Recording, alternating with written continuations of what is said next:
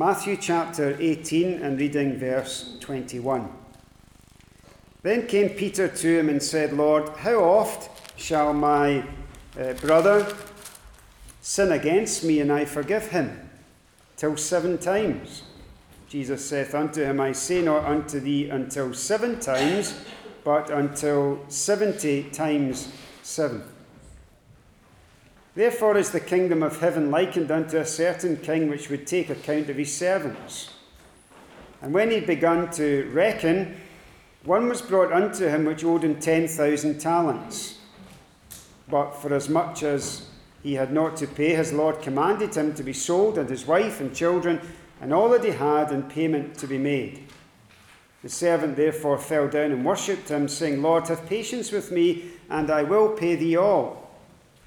Then the Lord of that servant was moved with compassion, and loosed him, and forgave him the debt. But the same servant went out and found one of his fellow servants, which owed him 100 pence. And he laid hands on him and took him by the throat, saying, Pay me that thou owest. And his fellow servant fell down at his feet, and besought him, saying, Have patience with me, and I will pay thee all. And he would not, but went and cast him into prison till he should pay the debt. So when his fellow servants saw what was done, they were very sorry, and came and told unto their Lord all that was done. Then his Lord, after that he had called him, said unto him, O thou wicked servant, I forgave thee all that debt, but because thou desirest me, shouldest not thou also have had compassion on thy fellow servant, even as I had pity on thee? And his Lord was wroth, and delivered him to the tormentors, till he should pay all that was due unto him. So likewise shall my heavenly Father do also unto you, if ye from your hearts forgive not every one his brother their trespasses. Now that's our reading, and we trust that God will bless our reading and our consideration of it. Last night in our introductory study, we were thinking very much about the definition of forgiveness from Scripture, and seeing that particularly in God's forgiveness of us as his people at the point of salvation, and then that ongoing forgiveness that is freely bestowed and taught in 1 John chapter 1 and verse number 9 particularly. And we saw that repentance is absolutely essential when we think about forgiveness. And we saw that forgiveness really has to do with the restoration of broken relationships and takes 2 rather than 1. Now we're going to continue this theme as we go through today, that we might investigate what the Scripture has to say about forgiveness, for there is so much. In Proverbs chapter 19 and verse 11, it says this, that it is a man's glory to pass over a transgression. And that verse is really saying that man is seen at his best when he forgives. The word glory, of course, in Scripture really speaks about the manifestation of attributes. When you think about God's glory, you're thinking about the display and manifestation of who he essentially is. And man's glory, man at his best, is seen when he passes over transgression, when he forgives. It is a noble thing. It's a wonderful thing to witness or experience. It really is one of the best experiences that you and I can have, and that a relationship can have, that forgiveness is offered and received. And there is a restoration of relationship on a proper foundation going forward. Well, Ephesians chapter 4 and verse 32 takes that thought even a step further for Christians and instructs us that this is something that we ought to be doing.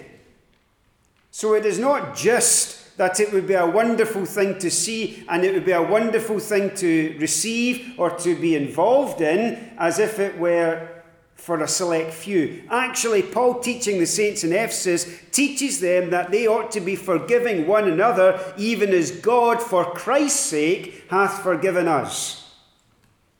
So there is a duty placed upon us as those who have received forgiveness to dispense it. as those who have enjoyed it, then to provide it. It is a duty incumbent upon us, based upon the fact that we have received the forgiveness of God in Christ. Colossians also in chapter 3 and verse 13 is the same thoughts in these words, forgiving one another even as Christ forgave you, so also do ye. Now, of course, there are great examples in the Bible of forgiveness, not even withstanding the greatest of all, which is, of course, God's forgiveness. But you think about that wonderful story in the Old Testament, in the book of Genesis, and the story of Joseph. And how remarkable it was as you follow that story through, when it comes to that point and Joseph can hardly contain himself and his brothers are before him and they don't know him but he knows them. And he is far different than from the last time they saw him, but they're just the same. And he stands in front of them, unable to contain himself anymore, and he reveals to them that he is Joseph. And they were terrified because of what they had done to that young man. Their sin and their wickedness must have come flooding back into their minds. But listen to Joseph. As for you, you thought evil against me, but God meant it unto good, to bring to pass as it is this day, to save many people alive. Now, therefore, fear not. I will nourish you and your little ones. And it says this, and he comforted them, and he spoke kindly unto them. There is the dispensing of kindness, and there is the removal of the debt that they owed. He forgave them, and they received gladly the forgiveness that was offered. And the relationship was restored and healed as a result. You've got many other examples. For example, David in 1 Samuel 24 verse 7, he forgave Saul. In 2 Samuel 19, he forgave Shimei. And you've got many other examples of forgiveness in the Old Testament. When you come into the New Testament, you have examples of forgiveness that was offered. For example, Stephen in Acts chapter 7 and verse 60 says, lay not this sin to their charge. And there is the forgiving spirit manifested. And then, of course, the Lord Jesus himself, as we thought about last night, Father, forgive them, for they know not what they do. Well, before we get to Matthew chapter 18, let me just kind of go in a circular way to Matthew 18 through Matthew chapter 6.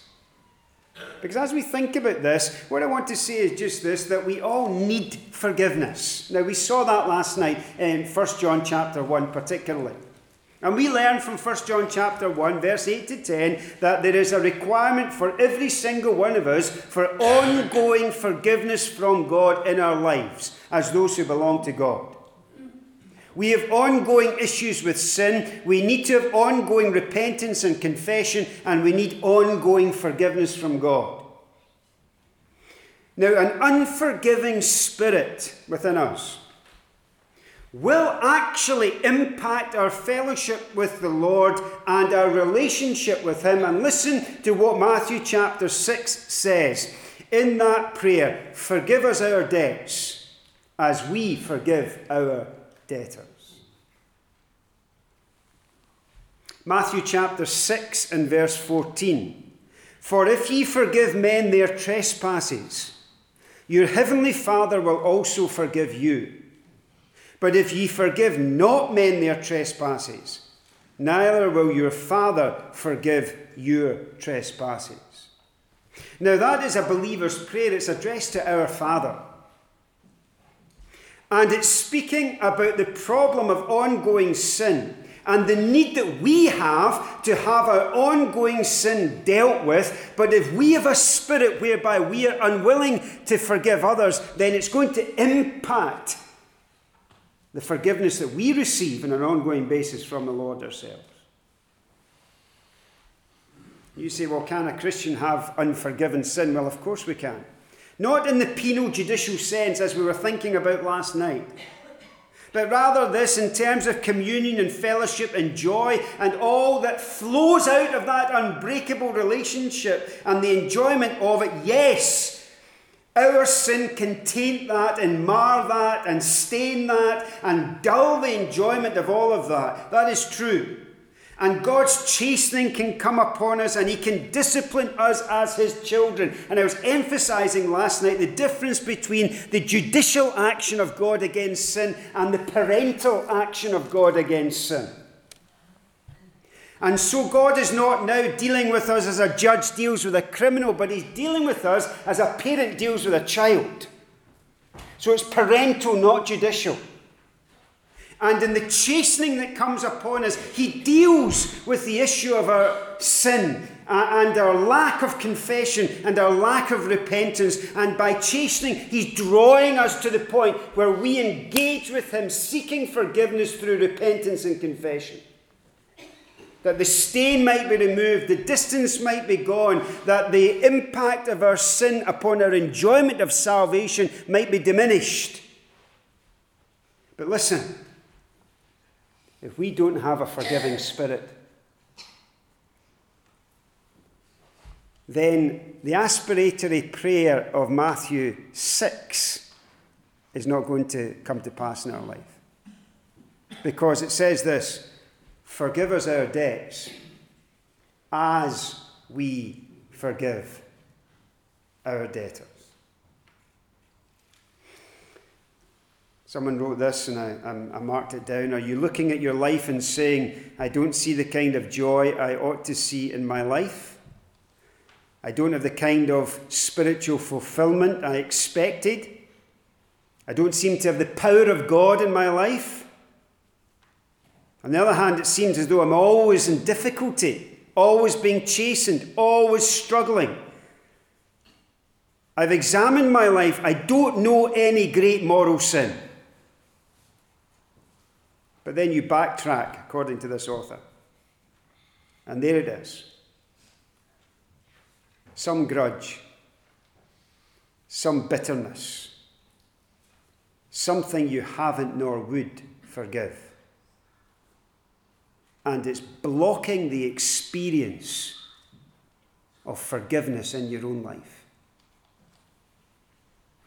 Listen to Mark 11, verse 25. When you stand praying, forgive. If you've anything against any, that your Father also who is in heaven may forgive you your trespasses. But if you do not forgive, neither will your Father who is in heaven forgive your trespasses. You see, the prayer is not forgive us because we forgive others. The prayer is forgive us even as we are forgiving others. For the truth is just this. We are asking God to do to us as we are doing to others. It's a pattern of life that we plead before God and say, forgive us even as we forgive others. Well, with that in mind, let's come to Matthew chapter 18 then. This being one of the chapters, I suppose, that your mind may have turned to when you think about the subject of forgiveness. And it is interesting, if you were to read the whole context of the section that we read, you would discover that it begins with children. And the chapter begins in that way. For example, look at verse number 2. Jesus called a little child unto him and set him in the midst of them. And so the context begins with the Lord Jesus referencing a child. Now that flows right down through the chapter. If you miss that, you'll miss much of the context of what's said in the chapter. He is using the child as an object lesson. And he will reference back to that child as he teaches down through the chapter. So he will teach on issues such as pride, temptation, the restoration of lost sheep, and he'll speak about discipline as well in that chapter, all in the context of setting a little child in the midst. And the child and the way a child is dealt with should modify every other issue that is raised, even including discipline.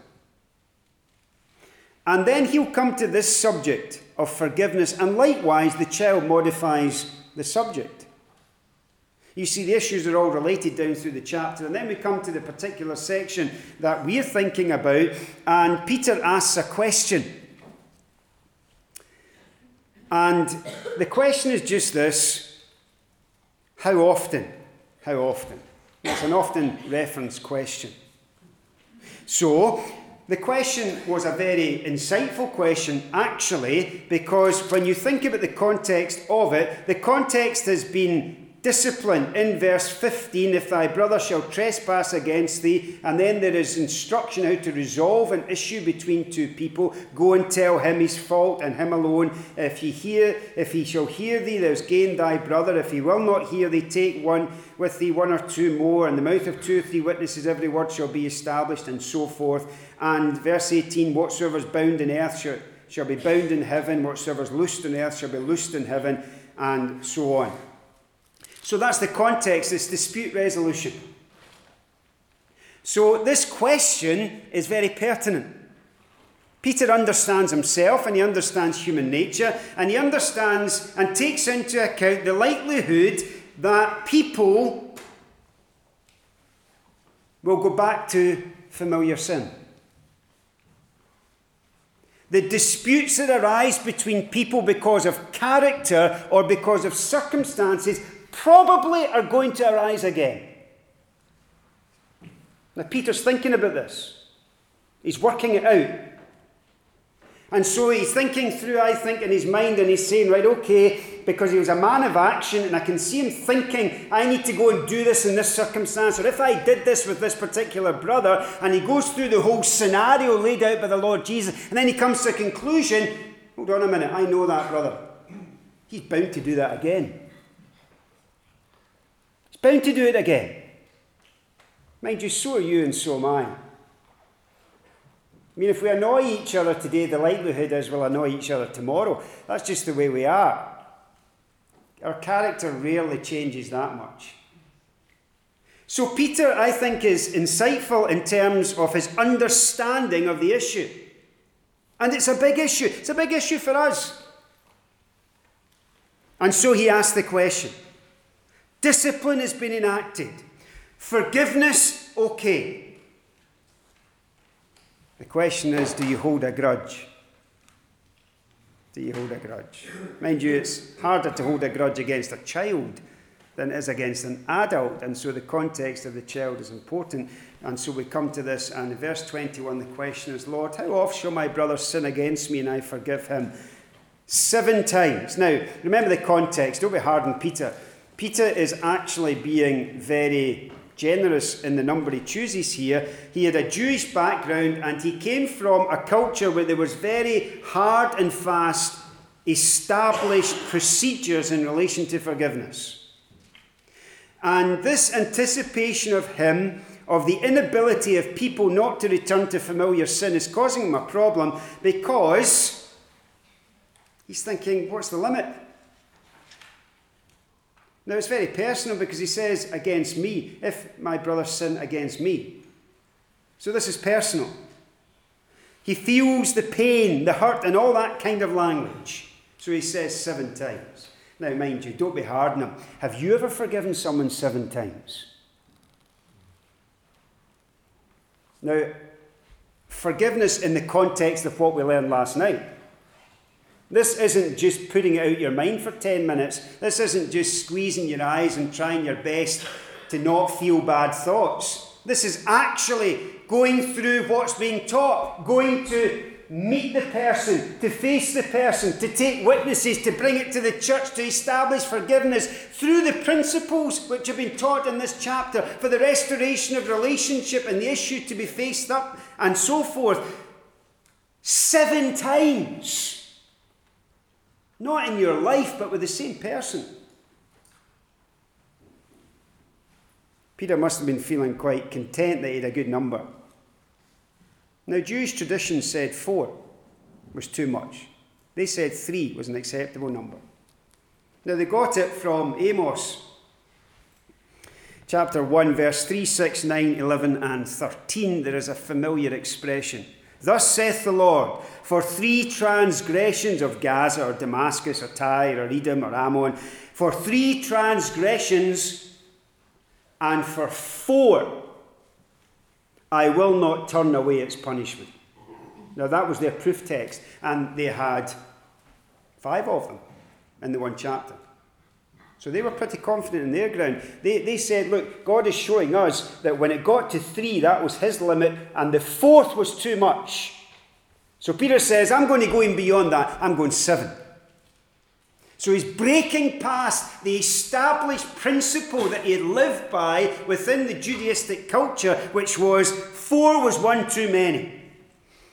And he's going beyond that, beyond his tradition, but of course he gets this disappointment. The Lord just blows that out the water and says no. He says not 7 times, but 70 times 7. Now that number is just so large, it's almost hyperbole. It's so large you would lose count. He's really just saying there's no limit. Don't put a limit on it. Don't put a limit on it. Listen to Luke 17 verse 3. Take heed to yourself. If thy brother trespasses against thee, rebuke him. And if he repents, forgive him. There's the word repentance again. In other words, when he repents, give him the full forgiveness. And then verse 4 of Luke 17 says, if he trespass against thee 7 times in a day, and 7 times in a day turn again to thee, saying, I repent, thou shalt forgive him. It's just too much, isn't it? Let's be honest. It's just too much. Who could possibly be that person? Well, of course, we know that God is that person. Because the likelihood is he has forgiven you and me countless times. Countless times. So it's not impossible because God does it. But is it possible for us to do? Or is it just too much? Someone wrote this: we are to be engaged in the forgiving of one another, which is born out of love and tenderness and mercy and grace that can only be understood by a consideration of how much God has forgiven us. Now, if you were there, you would have been stunned by the words of the Lord Jesus. And he knows that because he tells them a story. So he says in verse 23, therefore is the kingdom of heaven likened unto a certain king. Now he breaks the ice as if it were. I can imagine them, Peter just standing there stunned as if, how is it possible to put that into practice? Well, I'm going to tell you a story, Peter. And this story will help you in your perspective. So he tells the parable. Now, it's a well-known parable, especially in the realm of forgiveness. It's a very harsh parable, actually. There is a harshness to it that causes some to think that it can't be applied to Christians, but I want to show you that that's not the case. And although there is a severity, particularly to verse 34, where the Lord is angry and delivers him to the tormentors, how could the Lord turn Christians over to the tormentors? And some don't like the application that this could be speaking about Christians. Actually, it is, and we're going to see that. And we're learning the principle here that God's forgiveness and our heart attitude are linked together. So he makes the application of the story in verse number 35. So likewise, there's the word, so likewise shall my heavenly Father do also unto you, if ye from your hearts forgive not every one his brother their trespasses. There's the connection. So he's saying, listen, this is actually important that your heart is calibrated in this connection. It's like this. Because if it's not like that, then you're going to suffer the consequences that are set out in this story. And he says, if your hearts do not forgive your brother their trespasses, there will be consequences. Let's look at this parable then.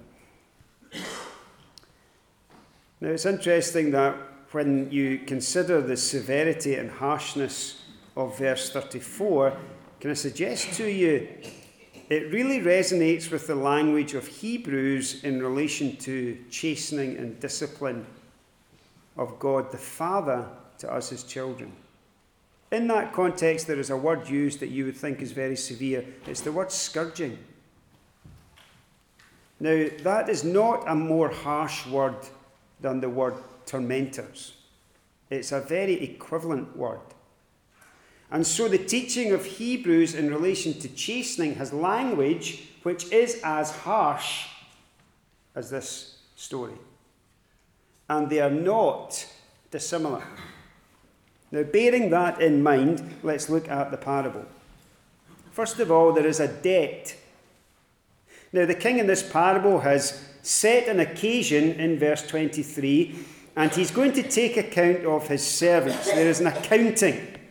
And probably it is, some commentators liken these servants to provincial governors who come and they have to give an account of their stewardship of the area for the king. That's the kind of idea. They're coming to give an account, usually in terms of taxation.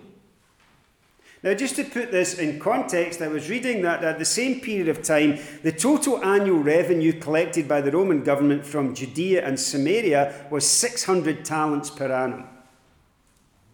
The total revenue collected from Galilee was 300 talents.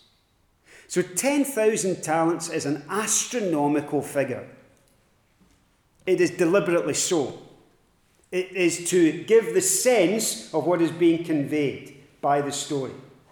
So that here is a servant who comes to his master, and the reckoning shows that he is in debt with this astronomical figure. In fact, in terms of Greek numbers, the largest numerical term in the Greek language was 10,000. You didn't get a bigger number. It's like equivalent to a word like zillions. I mean, it was the biggest number that you could write, so anything bigger was in multiples of that number.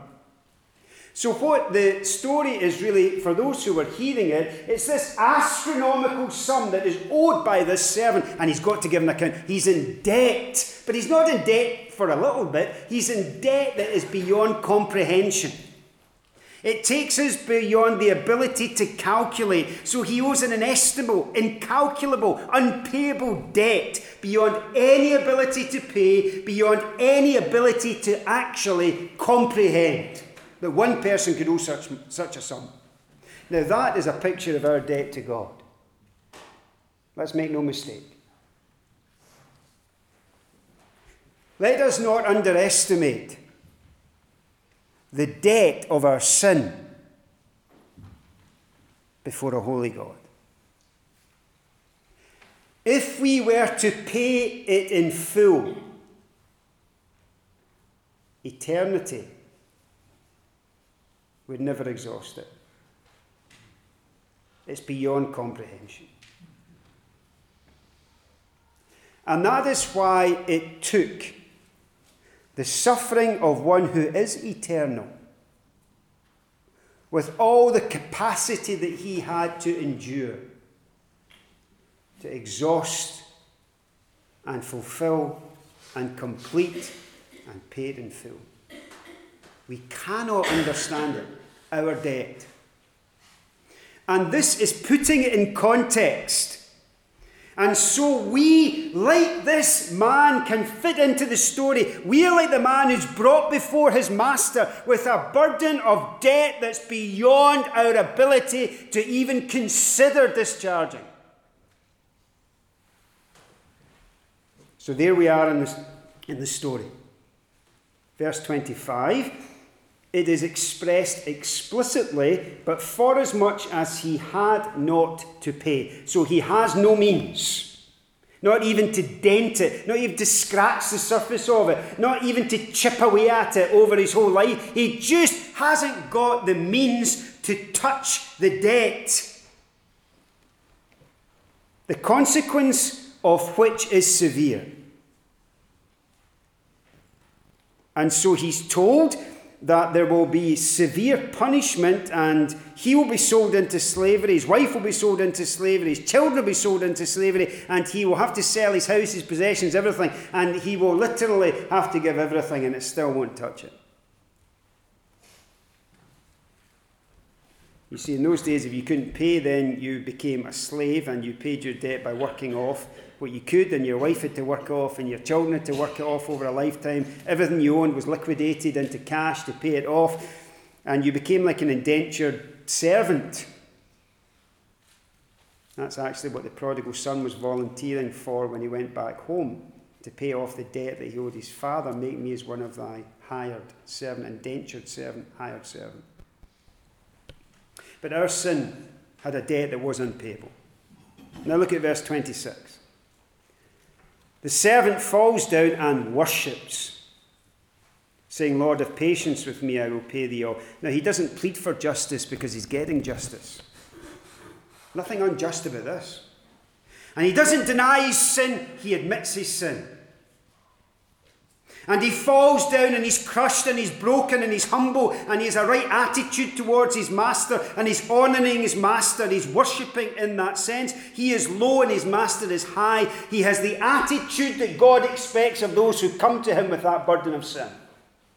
Broken and humbled and empty and low and accepting responsibility. There he is. It's a picture of a repentant sinner. Then verse 27, we see the compassion of his master. Then the Lord of that servant was moved with compassion. He loosed him and forgave him the debt. So he forgives an absolutely incomprehensible debt in a moment out of compassion. He had the wherewithal to do it. His heart was moved towards the man. The man is humbled in his presence, and the debt is forgiven. The burden is removed. Listen to a quote. Come to God with your broken heart over your utter sinfulness, knowing you could never pay the debt, crying out to God for mercy and patience in a dire situation, facing eternal judgment, saying, Lord, please. And in the midst of that brokenness, does God come in his tender, forgiving grace and loving kindness and forgives your debt. Do you know when that happened? That happened the moment you get saved. And you see that debt? It's gone forever. An eternity of debt wiped out in a moment of time. When you and I consider that, then what we have that follows in the parable, could I suggest to you, is very challenging. And when you have the first part of the story understood, the second part is a bit embarrassing. You can see yourself there. And see yourself as God must see you when you refuse to forgive. Well, that's what we're now looking at, the king's perspective of the subsequent behaviour of his servant.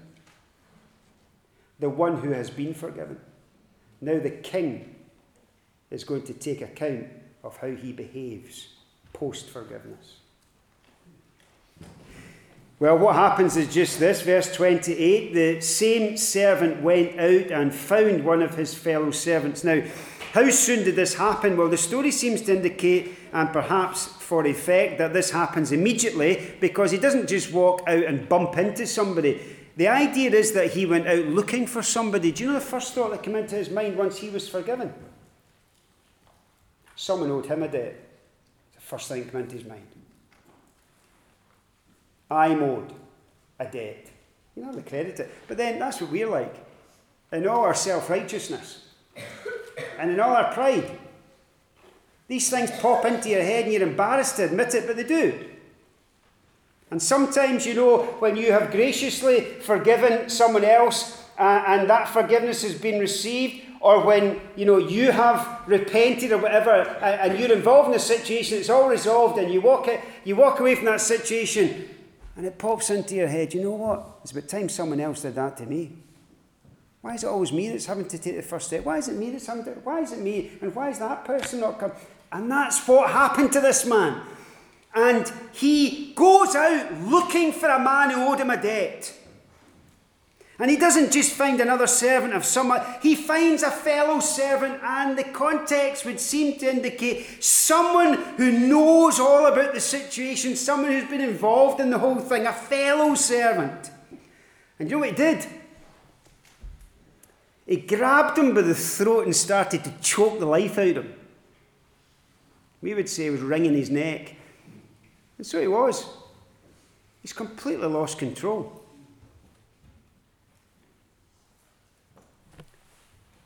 And again, this is a bit embarrassing because I'm sure that we've all done that kind of thing. We've just lost the plot in our mind and in our heart, and we've forgotten that we've been forgiven, and we're now demanding things from other people. Well, this man is owed a debt, and mind you, the debt is minuscule. I said last night, that sometimes arguments between believers are like two ants trying to see who's the tallest standing beside Mount Everest. And totally lost perspective. Well, that's what this man's like. He's throttling someone over a pittance. And it may well be that you are owed debts. Debts of obligation, debts of promises, debts of apologies, debts of sin. And you've got them all calculated and noted, and you love to remind yourself about them all. But the truth of the matter is, compared to the debt that you've been forgiven, it's tiny. It's tiny. Well, that's what this man's debt was. And, every time you see the person, anger comes into your heart, you hold bitterness, you hold a grudge. And look at verse 29. His fellow servant falls down at his feet, and he beseeches him. And he says, have patience with me. I will pay thee all. Here's someone who has displaying the same attitude as he displayed. He's not worshipping because that's inappropriate, because they're two fellow servants. But here's a debt that is payable. Here's a situation that can be resolved. All he needs is a bit of time. There's an answer to this. There's a solution to this. Restitution can actually be made here. But there's no compassion. This man's heart is hard. So he chucks him into prison. So he goes into a debtor's prison. It's harsh. You see, having been forgiven, he should have forgiven himself. Having been loved, he should have loved. Having been the recipient of compassion, he should have dispensed compassion. Having received mercy, he should have given mercy.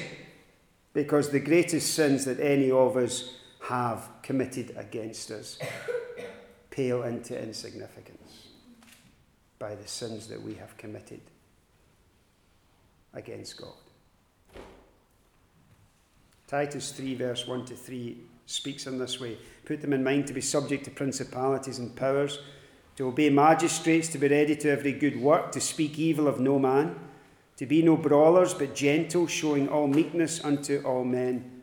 For we ourselves also were sometimes foolish, disobedient, deceived, serving divers lusts and pleasures, living in malice and envy, hateful, and hating one another. Well, verse 32, there is a reckoning because his Lord calls him and says unto him, O thou wicked servant.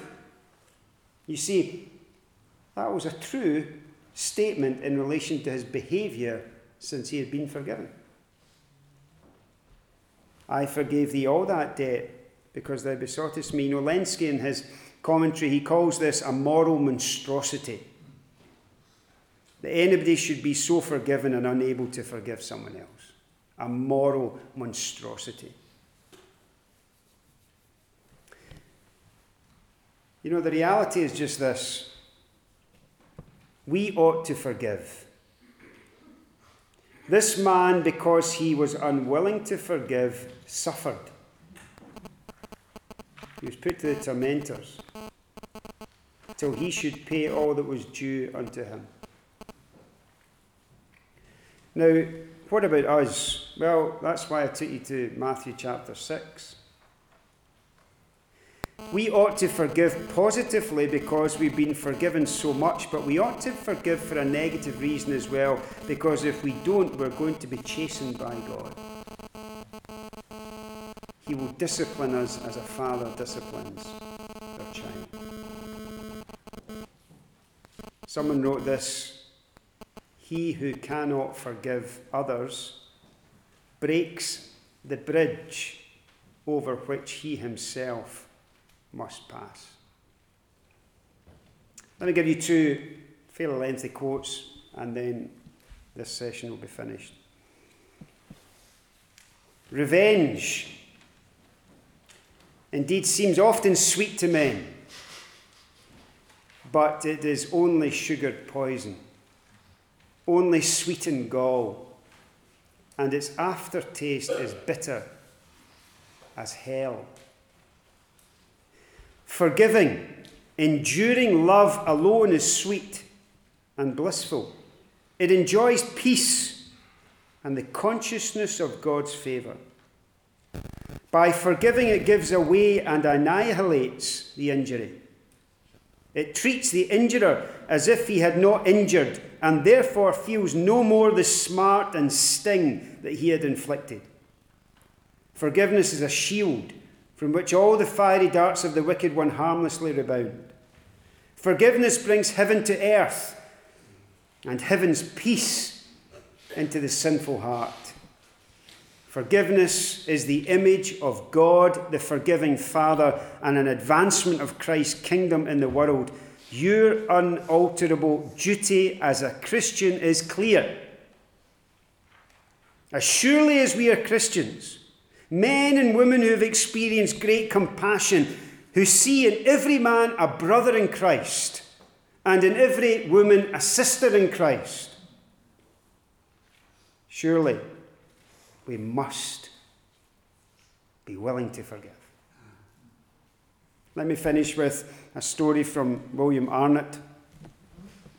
He wrote about a traveller in Burma who had gone across a certain river and found his body covered by small leeches that were busily sucking the blood out of his body. His first impulse was to tear the tormentors from his flesh, but his servant warned him that to pull them off by mechanical violence would expose his life to danger. They must not be torn off lest portions remain in the wounds and become poison. They must drop off spontaneously, and so they will be harmless. His servant prepared a bath and used a concoction of some herbs and directed him to lie down into it. As soon as he had bathed in that bath, the leeches started to drop off. Arnott says, each unforgiven injury rankles in the heart like a leech sucking the lifeblood. Mere human determination to have done with it will not cast the evil thing away.